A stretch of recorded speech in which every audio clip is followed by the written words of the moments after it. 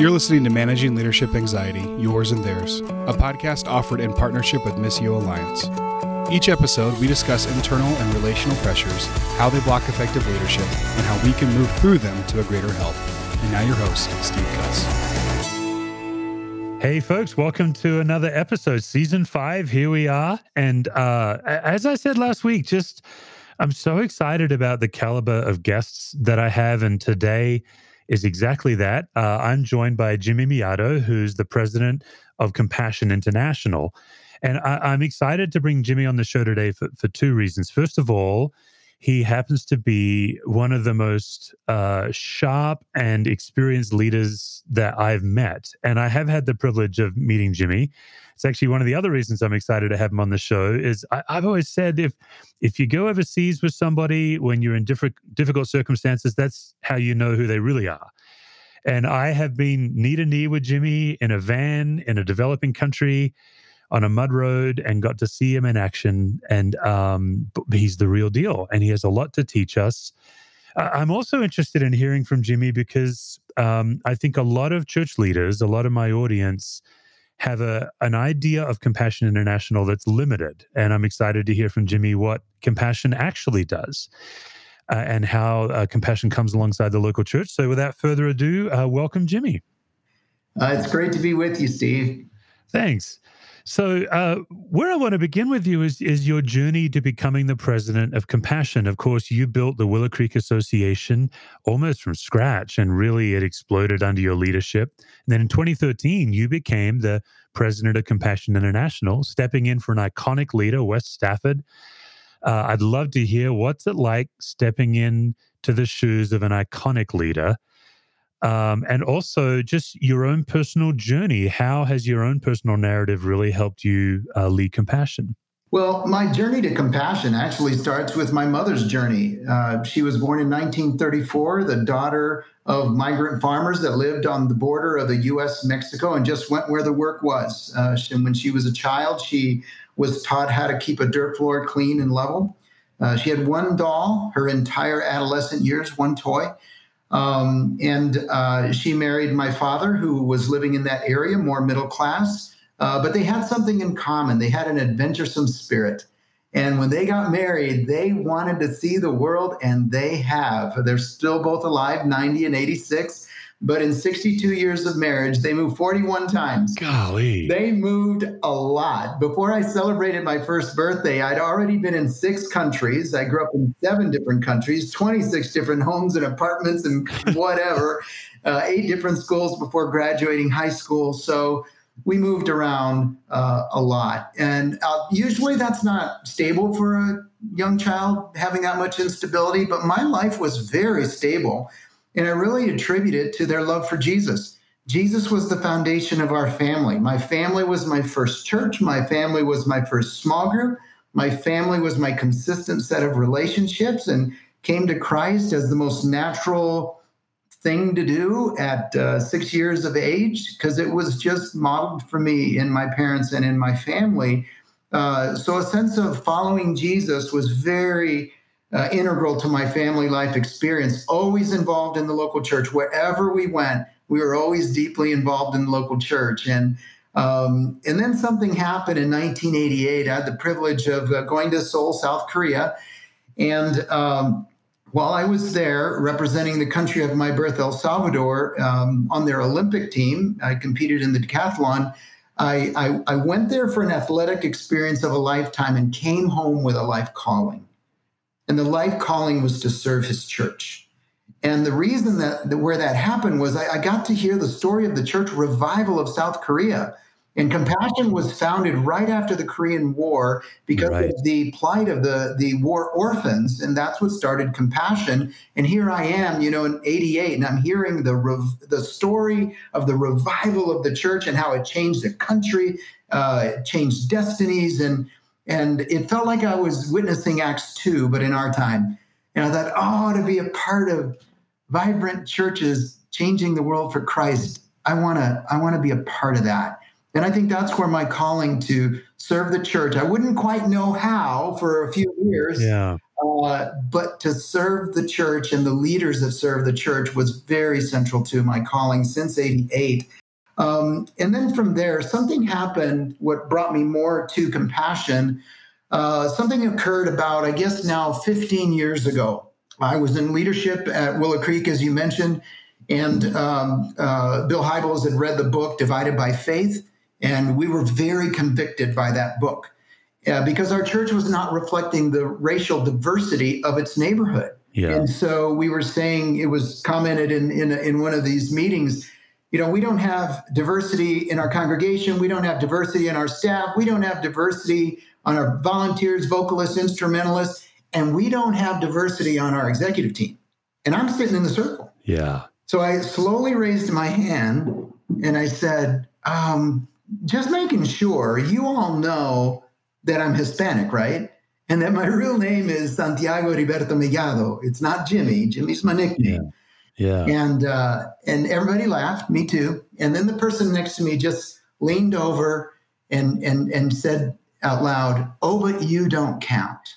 And I knew what they were trying to do. They weren't trying to hurt me. They were trying to say, "You're one of us. You're one of us." Yeah. You're on the end. So I get the spirit behind it. Yeah. And again, everybody laughed again, me included. But there were two things that hit me real hard when that statement happened. The first one was, well, you finally made it. You're finally American. You're finally white. You're finally in now. Because see, all along in my life, I was a third culture kid. I was always the new kid on the outside looking in. And my parents, because my Spanish was my first language, and my parents wanted us kids to learn English, so they always sent us to American schools. So it's like whatever American school I was at, if it was in Nicaragua, the Americans thought I was Nicaraguan. If it was Bolivia, the Americans thought I was Bolivian. If it was Panama, they thought I was Panamanian, and so forth. And so I was never in. I was never accepted. I remember thinking, boy, there was a system here, but it wasn't built for me. It was built for someone else. But I got to learn how to operate in it. And so there was this longing to want to be American, be white, be accepted. And so I wanted to come to the United States. I wanted to leave the developing world behind, where I grew up in. And when I finally did it at the end of high school, college educated here, and I've been here ever since, it was this plight, this energy, this drive to be accepted and be American and white and all that. So the second thought was, one, you finally made it. So after all that striving, I finally made it.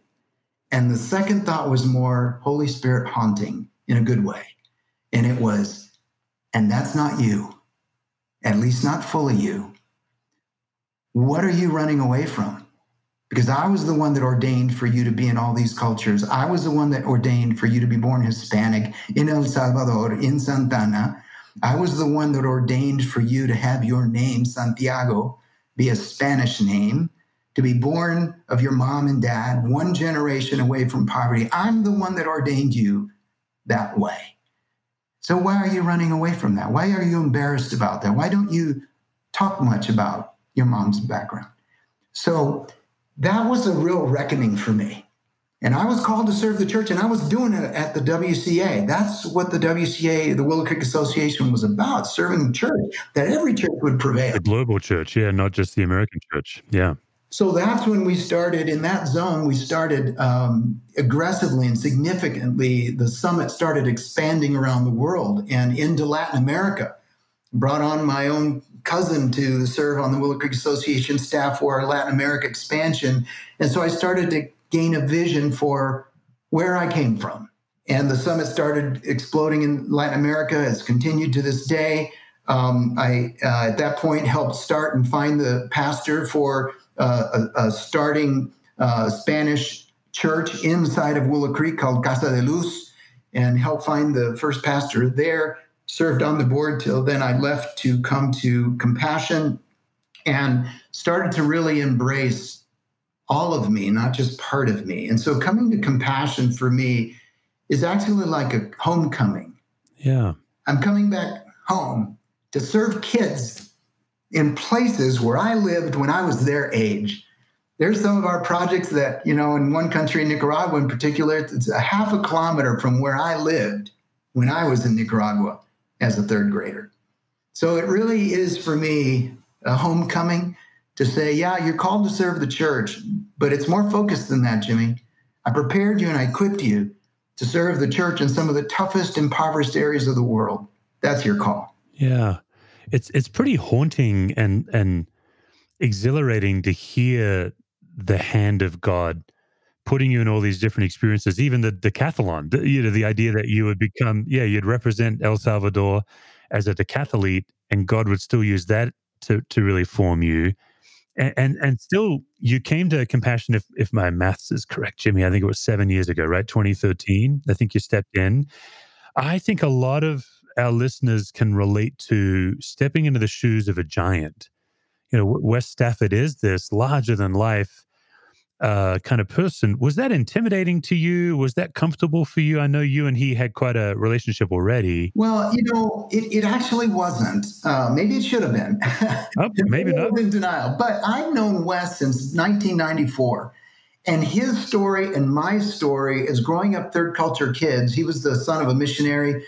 Right. I was the son of an engineer, not a missionary, but most of my friends were missionary or military. And so the first time we met together at a mentoring retreat in 1994, we roomed together. And we talked till 3 a.m. in the morning, where we finally said, well, we have to at least get a few hours sleep, or we'll be sleeping through the sessions tomorrow.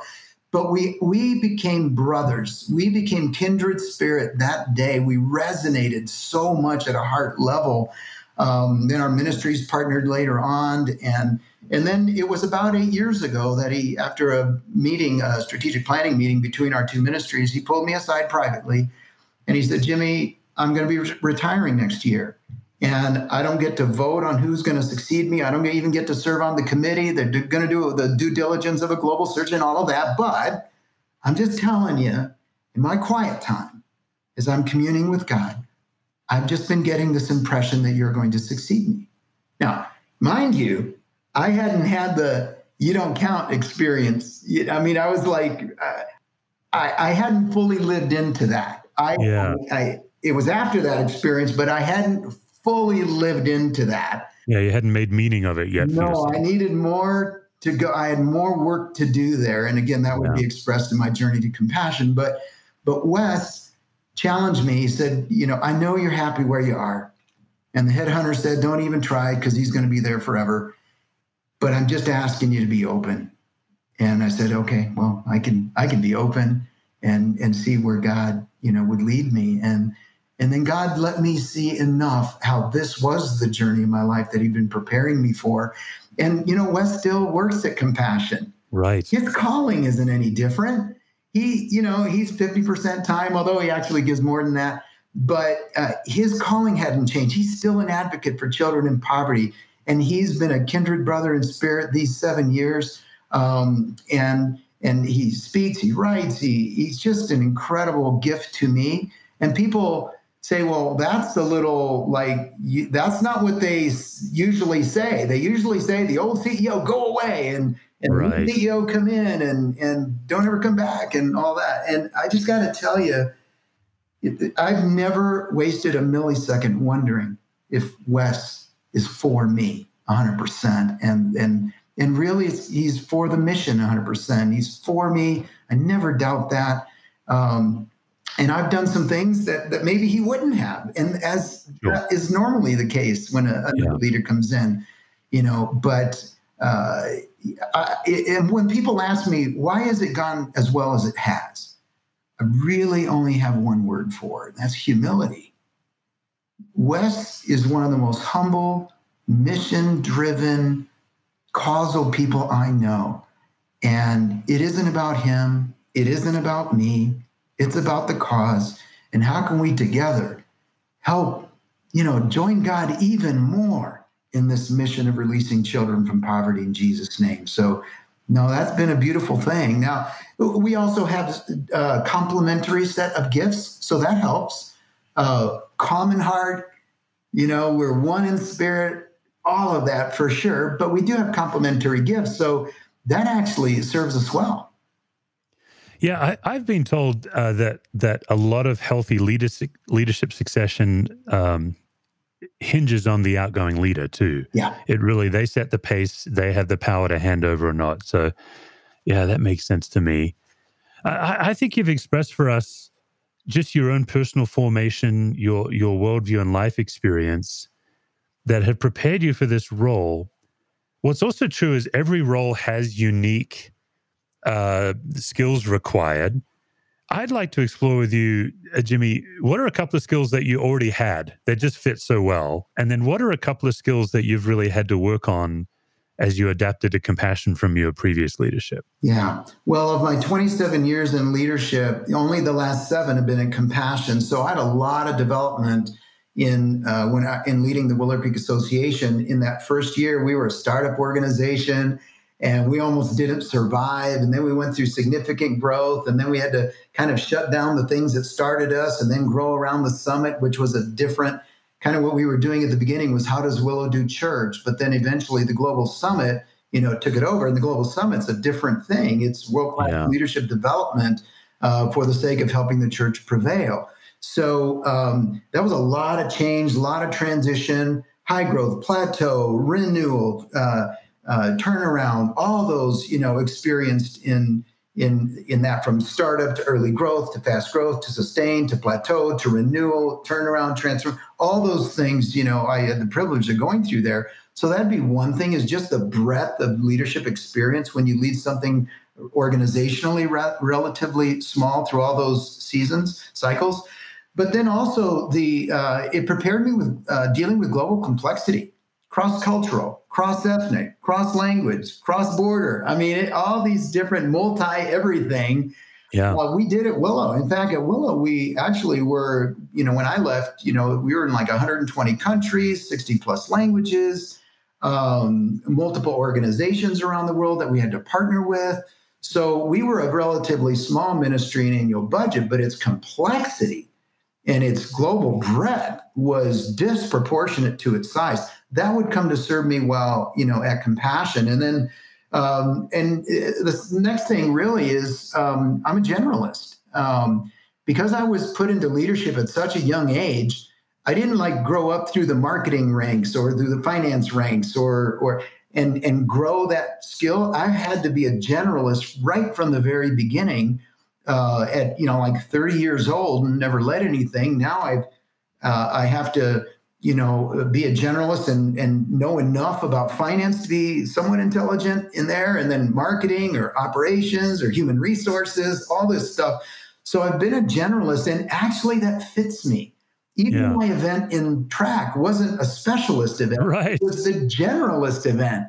Right. You're sick enough to want to do 10 events. Totally. I was just mediocre at everything. So, okay. I got to ask though, what was your favorite event out of the decathlon? This is very counterintuitive because it was the high jump. I was the second shortest of the 42 in the field in 88. And I won my group in the high jump. So the high jump mesmerized me. When I saw the Olympics in 1972 from Nicaragua, the Berlin Olympics, I was sold. I wanted to go to the Olympics from 3rd grade. I started organizing high jump competitions and long jump competitions and races at recess. And by the time I was in 6th grade, and this was like tree branches were our crossbar. Yeah.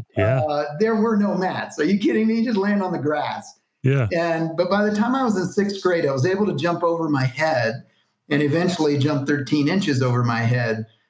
So it just flying and all on your own, strength. So high jump for me was the highlight, especially because in the high jump competition, it was down to the world record holder in the decathlon, Daley Thompson, and myself. We were the final 2, and we battled it out, and I was able to beat him in that event.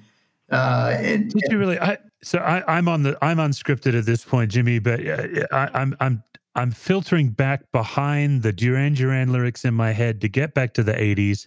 Was Daley Thompson represented England? Daley Thompson was the 2-time Olympic champion in the decathlon, world record holder from UK, and it came down to just he and I in the high jump, and so and you beat him.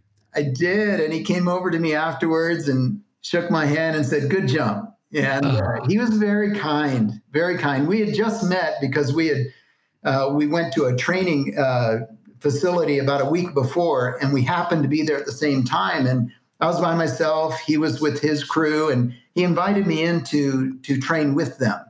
And so, I got to know him in that moment. So that was great. And then to have that high jump moment in the Olympics was really fun. Well, let's check in on, okay, you come to Compassion. When do you start to realize, oh, there's a couple of skills I need to develop, or there's an area that I haven't had experience in? What was that?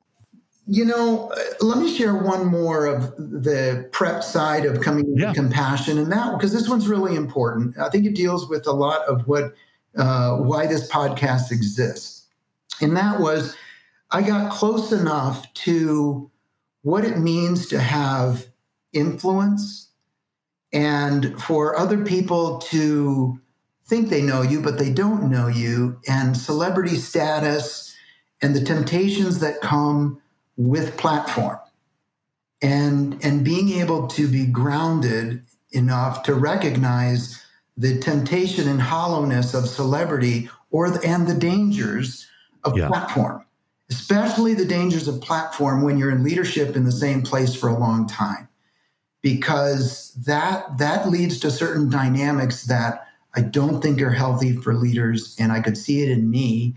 And so just having a sense of, oh my, this has to be handled very carefully or it could destroy me. And so going from Willow Creek Association, which was relatively small, to a Compassion ministry, which was at that time about 30 times larger than the Willow Creek Association, meant that I was going to a larger platform, and I needed to be really, really connected to Jesus and connected to him forming my deficiencies and faults that I would bring to the table in my immaturity, and so that was sobering right there. And so I appreciate that experience of being involved in a church and a ministry that had global connectedness and was highly esteemed and all of that. And there's some good parts to that, but there's some dark parts to that.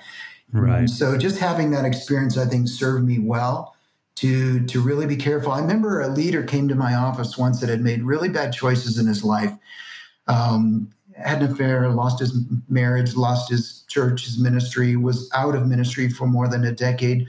Full reconciliation, beautiful story. Just so that's kind of the end was a good ending, and still to this day. But this person shared something with me as I was coming into Compassion, and he said, "Jimmy, be careful, because special gifts, could be teaching, could be leadership, whatever, special gifts will take a leader to places that the absence of other gifts, like character, integrity, will keep them from staying there. So if you want to sustain the places where gifting may take you, you got to pay attention to the other gifts that sometimes don't get paid attention to as much, and search your soul, as you step into this." So I'll never forget that. Special gifts will take a leader to places that the absence of other gifts will keep them from staying there. Yeah, it reminds me of, I think it was Dallas Willard that would pray, "Lord, don't grant me more power than my character can handle." Similar idea, yeah. Yeah, and unfortunately, because there is a celebrity edge to our church, we've seen too much of that. And it does make me wonder how much of that is also happening with pastors that are not celebrities or faith leaders. Absolutely, because celebrity is all relative. It could be at a local church of 80 people level. It could be celebrity at a church of 100,000 people level. So it can happen at any level. And there's dangers too, especially when you're a leader in the same place for a long time. Here's the dynamic I tend to see happening. Leaders get isolated. Walls get built around the leader, sometimes not even through their own making, but sometimes the people around the leader build the wall of, they set them on a pedestal, or they have thoughts about them, and they say things about them to them that just start to create a wall, a barrier between them and the leader. They don't have mutuality and peerness in the relationship. And so if the leader's hearing that, And sometimes the leader's actions themselves build walls around them that I end up isolating themselves. And I've often said that life and leadership is hard, but life and leadership alone is impossible. Yeah. Impossible. So it's up to a leader to be a wall wrecker every day, because the walls are getting built around them every day. So the leader has to be constantly looking for tearing down the wall that separates them, that isolates them, because in the long term, it's a dangerous pit to lead in isolation. Yeah, I remember. Actually, I think it was at Leadership Summit that Colin Powell came and talked about how, at the time, the Joint Chief of Staffs, he would actually, he's quite imposing when he's fully decorated with all his medals. He would actually wear a cardigan when he met with privates to try to shrink himself down so he would get the truth from them. Let me ask you this, Jimmy. For a leader who's listening, let's say they have some kind of private habit that they know about and maybe nobody else knows about that's toxic, or let's say they're not necessarily aware of the walls that are being built around them or the walls they're building or the entitlement. What kind of gut check would you have for them that might be helpful? I guess I'm asking because the power of self-deceit is so strong. Yeah, in fact, that's where I was going. One of the most important qualities, I think, for a leader to lead over the long haul in a healthy way is self-awareness, is being able to be truly courageous to look at the brokenness that's inside of you. You don't have to shame yourself, but you do have to be aware of your brokenness and the extent of it. And as we grow in Christ, you take on the mind of Christ, the eyesight of Christ as well. The more you see like Christ, the more deficiencies you see, but it doesn't lead to shaming. It leads to more grace and healing in that. And, I'll never forget retreats we used to do with 2-day retreats we used to do with Henry Cloud.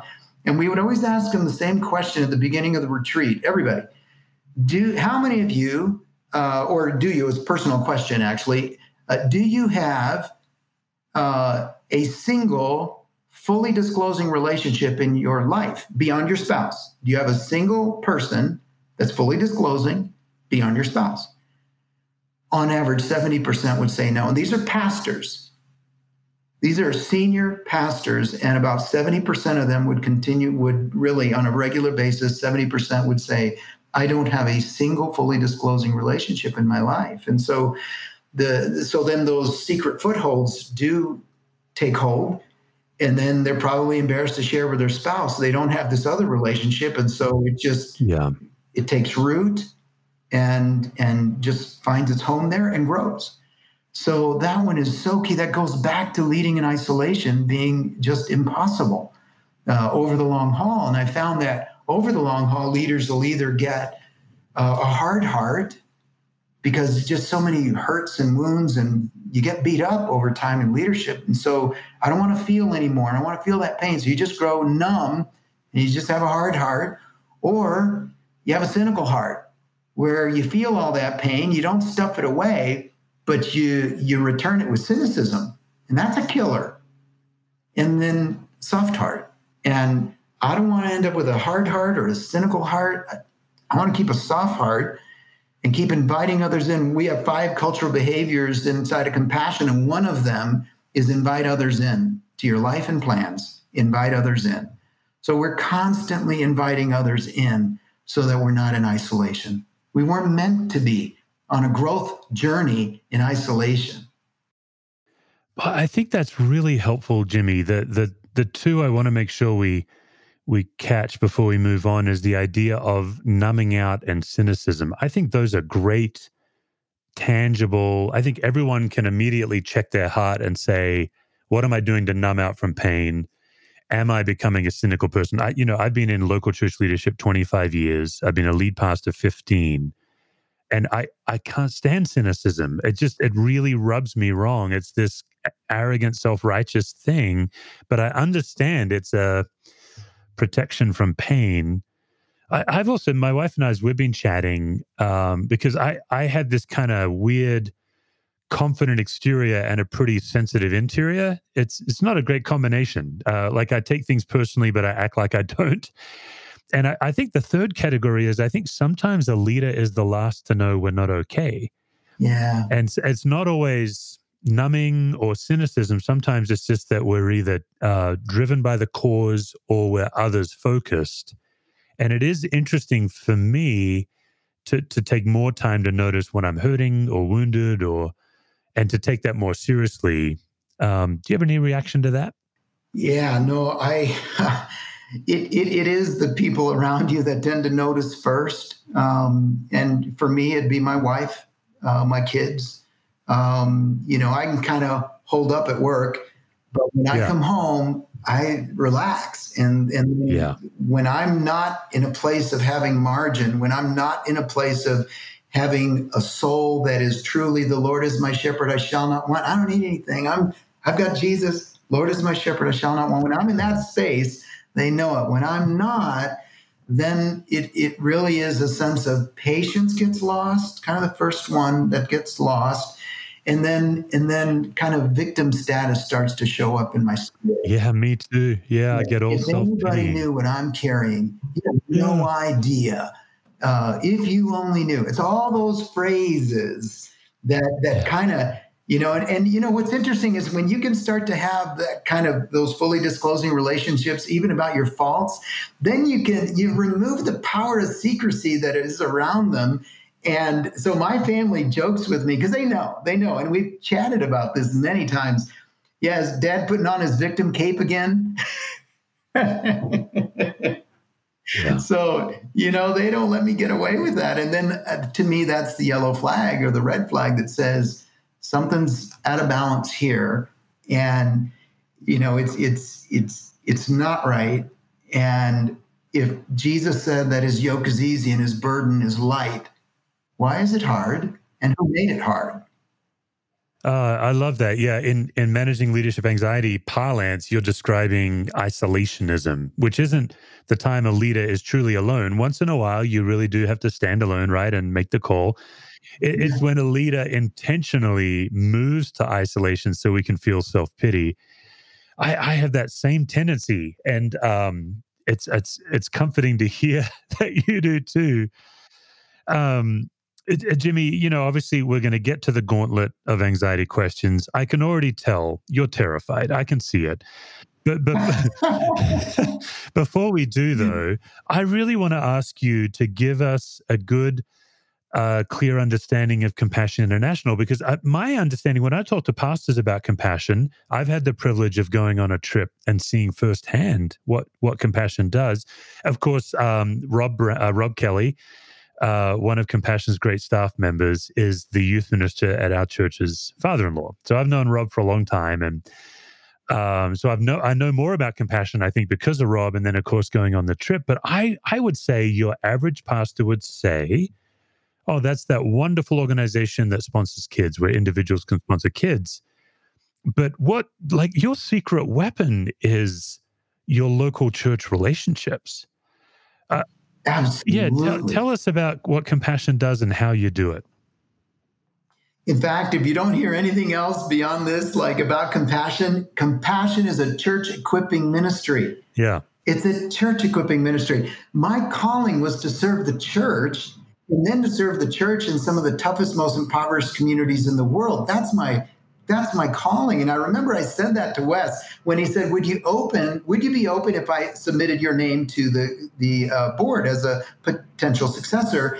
And I said, oh, Wes, no, I'm called to serve the church. And I know I'm solid on that calling. And Wes says, well, then you must be mistaken as to what we're looking for, because we're not asking you to change your call. I think we'd be interested in you because of your call. We just are asking if you'd be open to sit at a different seat at the same table. Yeah. That's pretty good, Wes. Yeah, that'll sell. That'll do it. Well, so true. And there are three things that to think about with Compassion that I'd way 100 times prefer you think about before they're a sponsorship organization for children. It's number one, we're Jesus-centered. Number two, we're church-based. And number three, our strategy is holistic discipleship of children and youth in a local church. That's the strategy. It's holistic, which includes physical, socio-emotional, cognitive, and spiritual. So it's full discipleship, and it's partnering with 8,000 local churches. We only do ministry in a partnership with a local church, indigenous local church in that poor community. And we don't want compassion, represented there. It's that church that's the salt and light and hope in that community. We get to put a towel over our arm to serve that church as they serve about 250 kids per church. And that's what makes up the 2.2 million children. But it's anything that prevents that child from reaching their God-given potential is worthy of using the $38 a month investment from sponsors to equip that child and young person. And a researcher did an independent research on compassion and found that the distinctive of the compassion discipleship strategy is time with the child or youth. And so on average, the sponsorship lasts, anywhere from 10 or 11 years in terms of the child in the program. And what you're supporting is you're providing on average about 4,000 hours of direct contact with that child or youth during their most at-risk years of their life in the context of the church and the love of Jesus. That's compassion. Yeah. You've seen it on the front lines. And even when I started sponsoring children, I didn't know that up front. I thought, well, they sponsor child. I'm sure money helps the child in poverty. And I had no idea of just how much of a church equipping ministry it was. Well, and even some of the recent critique of Western involvement in global issues like toxic charity when helping hurts. I really appreciate that even with compassion, let's say Westerners come over, I got to go to Guatemala and see what you guys do firsthand. And I think that was maybe my 15th global trip. I grew up in Perth, Western Australia, always been passionate about God's global work. But even down to the detail of if we are bringing gifts for these kids, we're giving them to the local pastor or the staff of the church who are then giving. We are totally the almost invisible back end. It's all... That's how we describe it, that invisible partner. The dignity, the reciprocity, all of those biblical values about rich and poor. I'm a big fan. So I'm grateful to, just to get a chance. And the other thing that I was not aware of that I learned on the trip I went with you guys on is the opportunity for a Western church to partner with Compassion to actually open up a new territory. I think, correct me, Jimmy, on the numbers. I think you said there were 700,000 kids that you've identified ready for sponsorship that are just waiting for churches to jump in. And a church could come in and work with you to actually launch a whole new operation in a place that no one's ever done any child work or health or gospel work. Absolutely. We had Crossroads Community Church in Cincinnati, very impassioned about Nicaragua in particular. And so we partnered with them, and they said, our calling is to serve in Nicaragua. So I know you want us to maybe serve kids all around, but our church is called to Nicaragua. So we said, great. So we had to open up over 20 new church relationships to accommodate the fact that in a weekend they sponsored 6,000 children. Wow. It was unbelievable. Yeah. And so the kids are there. And we say no to 80% of the churches that want to partner with us in the field because of the supply side, the resource side. If the resources were there, the churches and the willingness and the commitment of these leaders on the ground, it's there.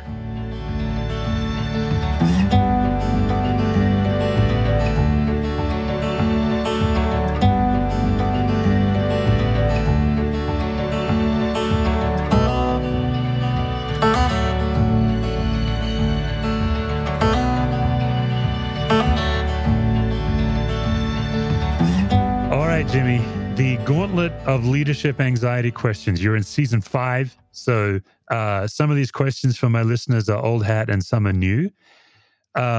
First of all, every leader has some situation that they just know it's going to generate anxiety in their life. For me, it's often if I don't know the answer to something, if someone asks me a question, I've got this weird thing in me that believes the lie that I always need to know. I need to always look like I'm intelligent. And for me, it's complex. It was connected to feeling stupid as a kid and overcompensating, all of that. But is there a leadership situation in your life that you just know, that's going to generate anxiety for me? Well, there's two struggles that I've had in my life. I think it comes from my upbringing of being that third culture kid that was always on the outside looking in, and that was people pleasing and image management. Okay. And both of those are deadly to leadership over the long haul. So those have been two core areas that I've had to do a lot of counseling around, a lot of introspection around, a lot of, opening up hard conversations with God around, and then building spiritual disciplines around. So I have spiritual disciplines that are very practical around image management and people pleasing. And I share it openly with people that know me, that are around me, so they can help me because I need help overcoming what was, some deeply rooted things that came out of my upbringing. Would you be willing to share with us just one example of, okay, let's say that you're in a situation and it's pushing on that people-pleasing pressure. What's going on in your head? What are you telling yourself that you have to then overcome? I'm not going to be accepted if I show up fully. If I show up fully with what's in my mind and I tell that person what I think about how the conversation is going in the team meeting, I risk and I start feeling anxiety around, they might not like me. They might not approve of me as their leader. They, and I start to get insecurity around that. And so that's actually one of the triggers, one of the spiritual disciplines. And I, that particular immaturity and sin around people pleasing, I as soon as I feel nervous about that in the meeting, my spiritual discipline is to show up fully. Show up fully in appropriate ways and in effective ways, of course. I'm not going to want to show up and vomit on people. Right. There's a right way to do the right thing. There's a wrong way to do the right thing. So I want to do the right thing in the right way, for sure. But to show up fully in the right way and to say, hey, I don't quite see it that way. Here's my view. I remember someone that was counseling me said, Jimmy, you couch things so much, you couldn't possibly insult people. So you need to take some risks. Take some risks, because what you think might offend people, trust me, you're a long ways from offending people. Way off. Yeah, so that's take good. More chances, take more risks. Feel that sense of worry. Are they going to like me or not? And then celebrate that, because you push through that and then find out what happens on the other side. More often than not, they're not going to reject you over it. These are internal fears. And the image management one is a cousin of that. When things are said and I'm not coming off as the person that knows it all or the smart one or something like that, and it's not the image I want, my spiritual discipline there is one of abstinence. So the spiritual discipline around people pleasing is one of engagement and showing up fully. Yeah. When it's image management, my spiritual discipline is abstinence, where I abstain from the need to make myself look better than I'm being made to look like in that meeting. And I say, it's probably good and healthy for my soul for people to walk away thinking less of me, because it's probably even closer to the truth. So why are you so afraid of the truth? For people to know that you're not so shiny like you think you are. So abstain from image management when you feel that pressure to jump in and be defensive and say, and correct this and correct that. Say, no, back off. Let it go. Let them walk away thinking less of you, because it's probably closer to the truth anyway. That's really good. We were chatting about the skills you brought to compassion. We also wanted to talk about, a couple of things you had to learn. Let me frame it to you this way and see if this is a helpful question. I think for most leaders, the way to figure out what's going on under the surface is when you put us in a situation when we don't know what to do. Could you give us a time since you've come to compassion where you didn't know what to do and what was going on under the surface in you? Well, we spent a lot of time working on a global strategic plan, a lot of time, a lot of meetings and a lot of arguing. And we were starting to land some enduring goals and measures and then targets to those measures and then measuring actuals, et cetera, and around the right things, and so proud of this plan that was coming together. And then we do a staff meeting and people in the feedback would go, why don't we have a plan? Seems like we don't have a plan. And I'm like, well, of course we do.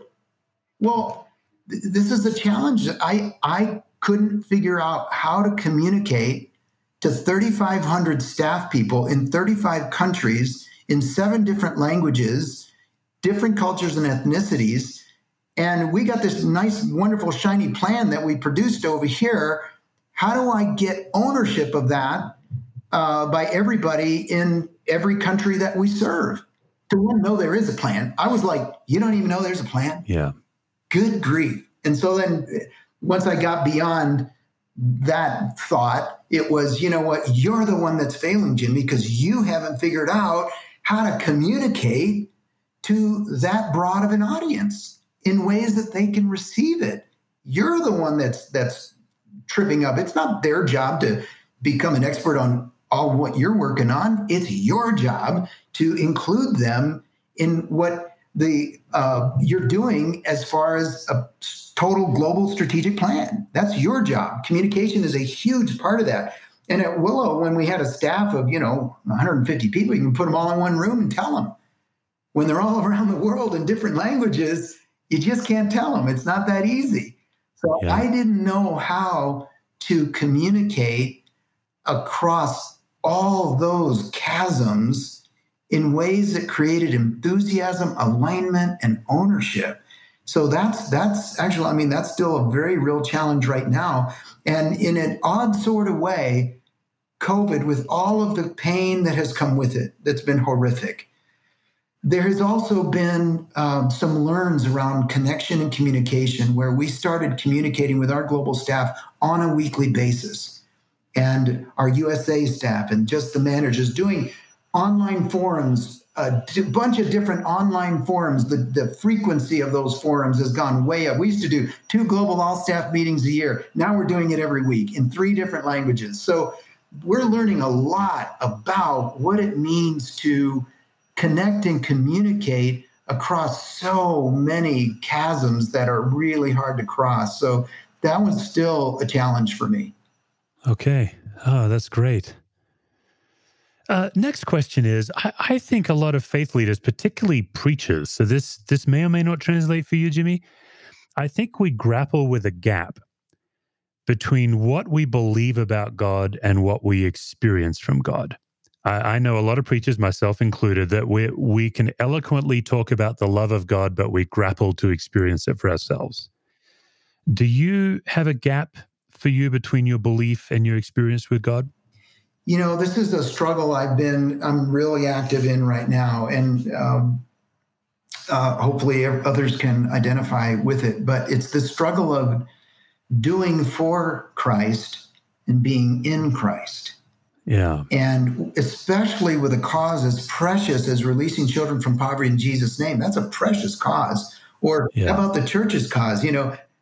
Great commandment, great commission, whole world. I mean, that's a beautiful cause. And I find with more noble causes, it's easier to, in the name of that calling, make that calling your God. And when that happens, you begin to cut corners on being in Christ, because Christ is not on the throne of your life anymore. Your cause, even a noble cause, is on the throne. And when the cause is on the throne, you're just very tempted to start cutting corners on your soul, to start cutting corners on becoming and who you are in Christ. And so I used to struggle with this balance of, well, but doing for Christ is important too, but I got to do it the right way. Or 1 Corinthians 13 says that it's worth nothing, even if it's serving the poor, Yeah. So, but I kind of settled in my spirit that the most important contribution that I can make to the kingdom of heaven, in fact, the very things that I think he will be giving us crowns for, it won't be the achievements of the ministry I lead, but it will be, hey, here's a gem of peace. You grew in peace. That was awesome. Here's a gift. Here's another one. This one is joy. Joy grew in your life, and I loved watching it grow over the years. Patience. I saw patience grow. Faithfulness. gentleness. All the fruit of the Spirit, I saw those grow. And that's the fruit that we'll celebrate. And I kind of, for a long time, thought it was achievements that he would celebrate. And maybe there's a place for that. It is important to serve, no kidding. But all of the doing in Christ must flow out of being. All the doing for Christ must flow out of being in Christ. Yeah. And anytime the doing for Christ doesn't flow out of being in Christ, then it's worthless, actually. And it doesn't produce the fruit that needs to be produced in our souls. So, and I've been so achievement oriented in my life because that was my way to be noticed. Again, being the new guy on the block, the way to get noticed quickly was to achieve. So an achievement orientation has been, my goodness, throughout my life. And that's putting that down and saying that's not what it's about. Who I'm becoming in Christ is the best contribution I can give to Christ, to God, and to those that I get the privilege of leading. Yeah, thank you for that. Yeah. All right, then the final question leads right out of that. When in your life do you feel most fully loved? It's when someone, and it's not a large group of people, so it's like I can fit them on one hand. And one in the particular that I'm thinking of says this a lot. It's, I love you. My love for you is so beyond your position, is so beyond anything you achieve, is so beyond your failures, it's so beyond your immaturity. My love for you is way beyond that. And I know some of those things, and I probably don't know other things that are in those buckets, but my love for you surpasses all of that. So when someone knows me, and they know the good stuff and the bad stuff, and they say my love for you is beyond your behavior and who you are, I mean, who what you do and what you achieve, wow. Yeah. That's when I feel safe and loved and secure.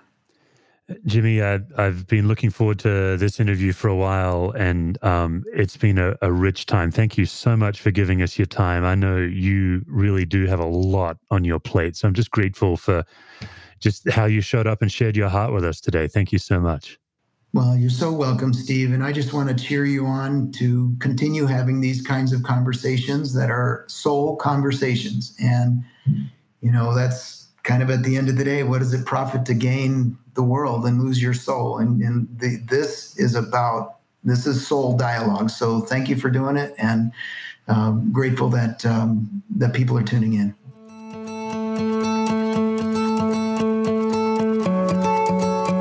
For more resources, visit stevecuswords.com or missioalliance.org.